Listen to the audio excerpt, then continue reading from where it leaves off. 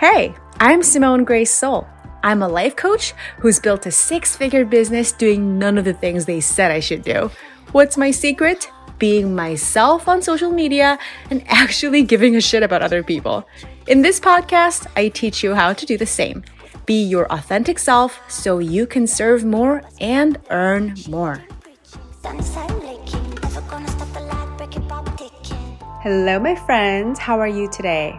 Today, I wanted to talk about when it is a good time to check your passion.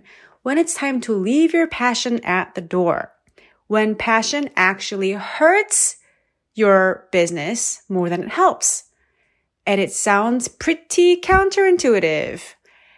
And I am probably one of the biggest, most passionate generally people that you'll ever meet.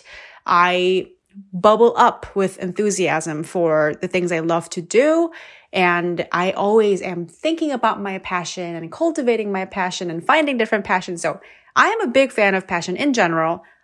And so many of you listening might be too. But when it hurts our business is when we are too wrapped up in our passion to see things clearly and to consider the customer's perspective rigorously. I get a lot of questions from people and clients who want feedback on their copy, who want feedback on their offers. And they all say, I'm so passionate about my offer. I'm so passionate about what I've written. I'm so passionate about these ideas. What I have here, it captures my passion. And when they say that, or even when I ask people, why do you do the work that you do? You know, a lot of people who are struggling with their business will tell me, well, I'm just so passionate about helping people. I'm just so passionate about this. And so usually when that word comes up, what that tells me is that, oh, this person is still thinking about their business from their own personal point of view. They're thinking about their own emotions, their own emotional response to the offering, to the business, and they are not thinking yet about their customer's perspective, what they are thinking. They're not yet as curious as they could be about meeting their clients or customers where they are. Let's say you were trying to hire a personal injury lawyer. Okay, so knock on wood, you got injured somewhere and it was somebody else's fault and you want to hire a lawyer to get a fair compensation for what you have suffered through. And if you went to interview a lawyer, you went to a consultation and the lawyer was like, I am so passionate about this personal injury law field. And it has been my dream since I was a little girl or a boy to be a personal injury lawyer. And I'm just so happy, so thrilled to have this practice that I do today. And it means so much for me to be able to serve you in this way. And I'm so excited. I'm so passionate. If a lawyer said that to you, you'd be like, okay. And what can you do for me? Right? Let's say again, staying with the injury example, I'm knocking on wood again. May you never get injured. But let's say you went to get surgery for your injury and you met the surgeon, the doctor who's going to do surgery on you. Do you give a flying crap how much passion he has for surgery? Or she? I'm sorry, I gendered the surgeon as a he by default. Damn cultural programming. There are lots of female surgeons in the world.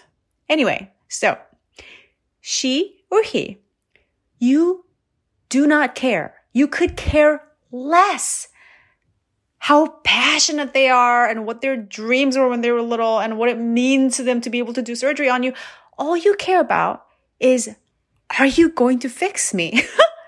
Are you an excellent surgeon who's gonna get the job done? What's your track record of surgical success? Same thing with the lawyer. When you're hiring a lawyer, the only thing you care about is, are they going to get me what I want? Are they going to win my case? Are they going to get me the compensation I want? Right?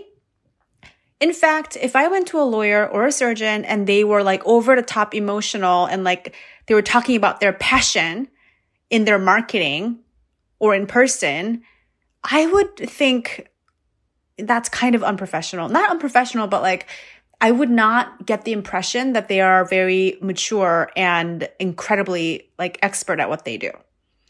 Because at that level of expertise, at that level of skill or know-how, feelings come later. You just go in and get the job done better than anybody else, and that is going to be your selling point. If you go to a personal injury lawyer, if they say, these are the cases I've won, and based on what I see from your case, I don't know anything about the law, but based on what I see from the law, you have very good odds of, winning or losing the case, whatever. And these are the likely, things that are going to happen. And here's how I can support you because you're going to need Then you're going to be like, oh, I'm with an expert, right? Same with the surgeon. How they talk to you about their work, they're going to demonstrate by, how much they speak to the outcome that you want and how much they allay your fears and how much they inform you about what is involved in the process. That's what's going to get you to trust them and buy from them, right? I mean, I can give you so many other examples. Like if you're hiring an accountant or a personal trainer, you're going to want to go, all things being equal, you're going to want to go to a personal trainer if you're trying to get fit, who's had the greatest success with producing the kind of results that you want with other people, whom you trust to be the one to get the job done. I suppose it's a plus if they love what they do. But when I really want something done, if I'm hiring a contractor, you know what I mean. You get what I'm saying, don't you? And all of this will be reflected in your copy. Ironic to me because I always thought, really emotional copy was the best kind of copy, but really oftentimes the better kind of coffee, I said coffee, not coffee, but copy is less emotional and it speaks very precisely, right, to what the ideal customer's wants and needs are. And it addresses specifically what I am going to get out of it and what my expectations and what I can expect from the purchase and why that is the best product that I can buy so that I can have exactly what I want in my life, right? So just think about it. Emotions can come second because emotions are yours, whereas the ones that you want to really speak to are the customers. Again, just to be clear, I'm not poo-pooing passion itself, but it really cannot be the one driving your marketing message. It cannot be the thing that you put out in front of you.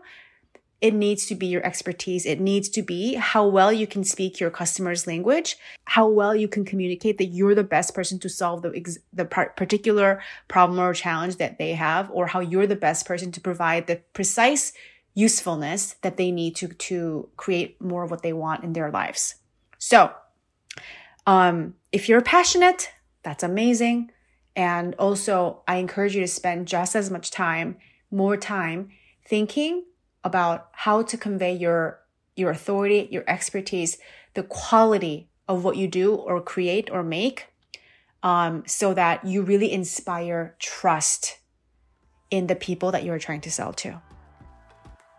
Hey, if you enjoy this podcast and get a lot of usefulness out of it, would you go to iTunes and leave a 5-star review? It'll just take a few seconds and it would make me so happy. It'll help other people find the podcast so that we can all be showing up on social media with more ease, more authenticity, so we can all serve more and earn more.